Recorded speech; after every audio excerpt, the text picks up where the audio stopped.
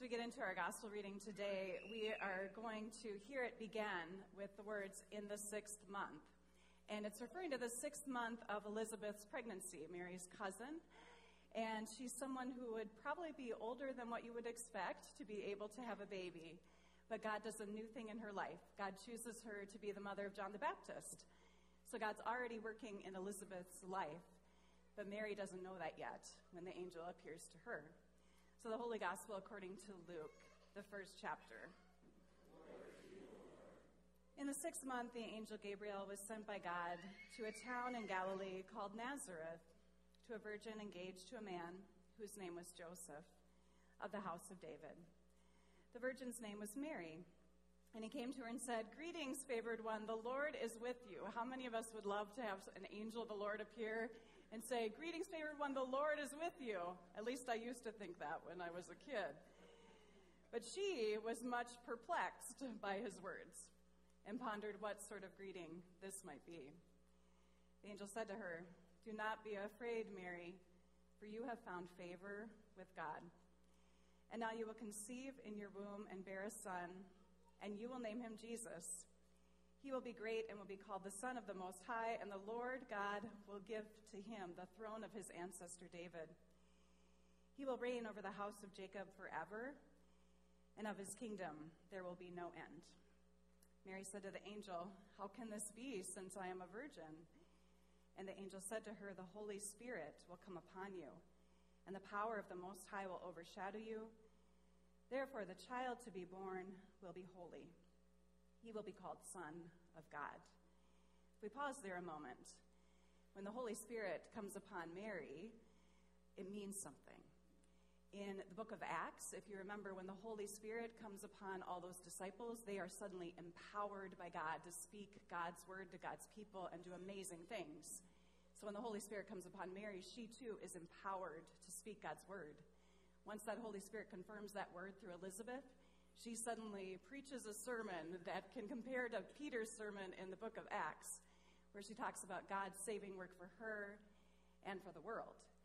And when we hear of God overshadowing her, that word in the original language of the scripture, when it's used in the Bible, it often means God's protection.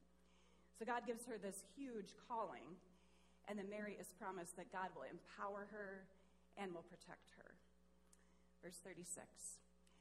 "And now your relative Elizabeth, in her old age, has also conceived a son. And this is the 6th month for her who was said to be barren. For nothing will be impossible with God." Then Mary said, "Here am I, the servant of the Lord. Let it be with me according to your word." And the angel departed from her. The gospel of the Lord. Praise to you, O Christ. You may be seated.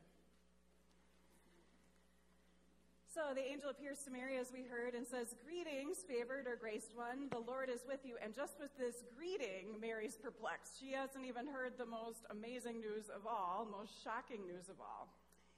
So she's already perplexed that she, a young, poor woman, who's not favored or noticed by anyone else in the world, that she is going to receive God's grace and God's favor, and this word that the Lord is with her. That's totally perplexing to Mary. And what it will mean for the Lord to be with Mary, for the Lord to favor her and grace her, it completely disrupts her plan and her life. For her to be chosen by God as a young teenage girl back in her day, and to suddenly be pregnant with a baby who's not her fiance's, that could be extremely dangerous for her. At the very least, she could be ostracized by her family. At the most, she could actually be killed for having a baby who's not her fiance's. For the Lord to have grace and favor on Mary is for her to have her life be set on a completely different path and to face challenges she would never have otherwise faced.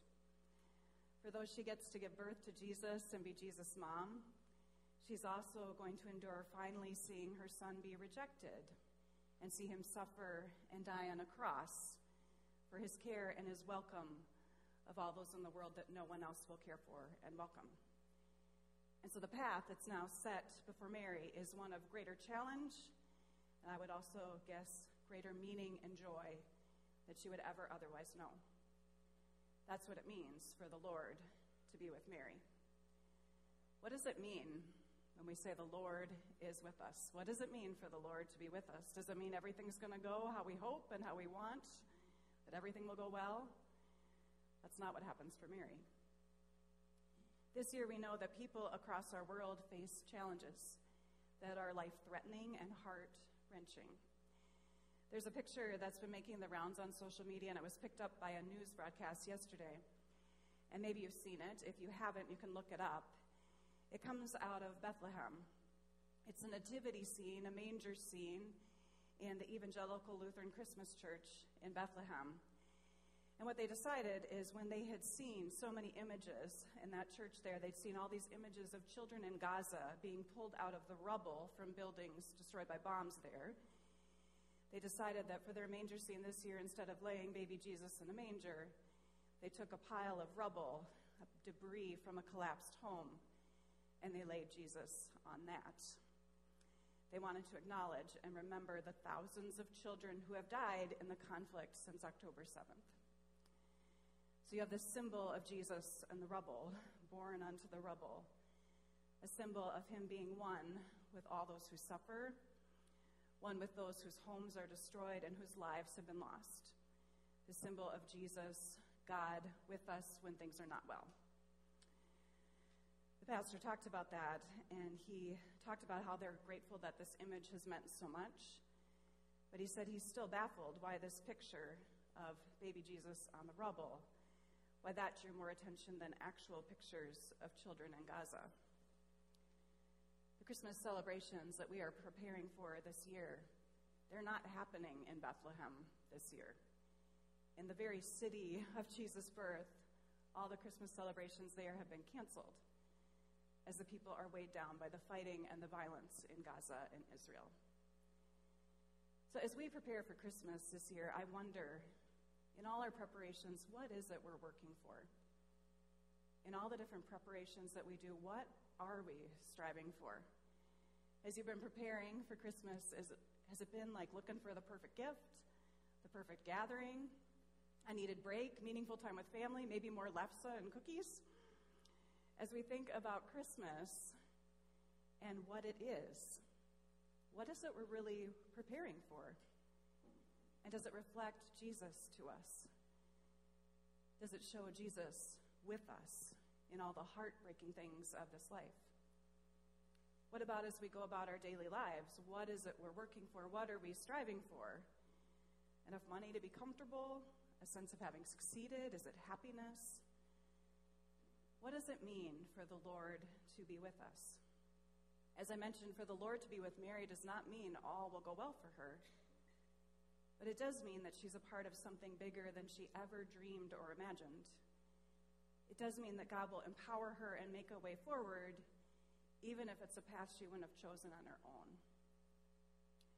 Last week in our children's time, Pastor Eric talked about lighting the candle of joy on the wreath, and he asked us, what is joy? Off the top of our heads, a lot of us said happiness, and that's a good off-the-cuff answer.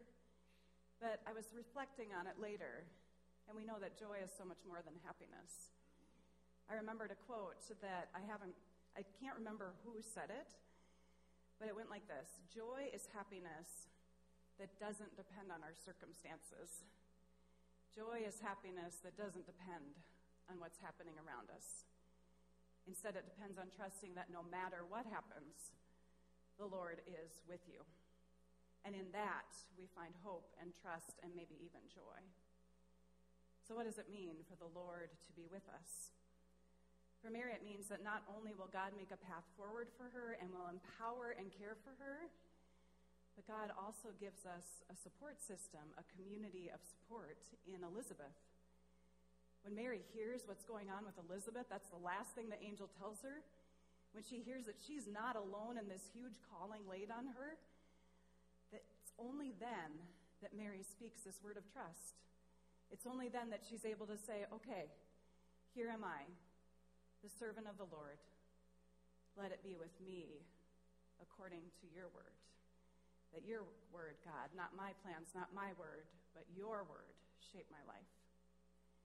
As Mary and Elizabeth wait and prepare for God's promises to come to pass, God gives them each other, a support system, a community to help them through this waiting time when things are not yet fully clear. And God does the same for us. Over the last couple of weeks, we have been doing a prayer practice here in worship. We've passed out these blue candles. You didn't get one today. For the last few worship services we've had, everyone received a blue candle, and on it we were able to write my hope and my prayer, whatever those were. And then at the end of the worship service, we each were able to take someone else's hope and pray for that over the next week. And as I've talked with a number of you, you have taken that prayer practice very seriously. This week, we are going to change that practice a little bit. Instead of writing our individual prayers and bringing them up at communion, we are going to come forward for communion and be invited to pick up a new prayer, Mary's prayer, the same prayer that all of us might go home and pray from now through Christmas, that Mary's own prayer would become our own. The prayer, "Dear God, here am I, the servant of the Lord. Let it be with me according to your word." In other words, let our actions and words be shaped not by our plans or our fears or the things that we're striving for, but let our lives, how we see each other, how we see ourselves, be shaped more fully by God's word. May that be our hope and our prayer this Christmas, on behalf of the people around us and on behalf of God's word. Let it be with us, God, according to your word. In Jesus' name, amen.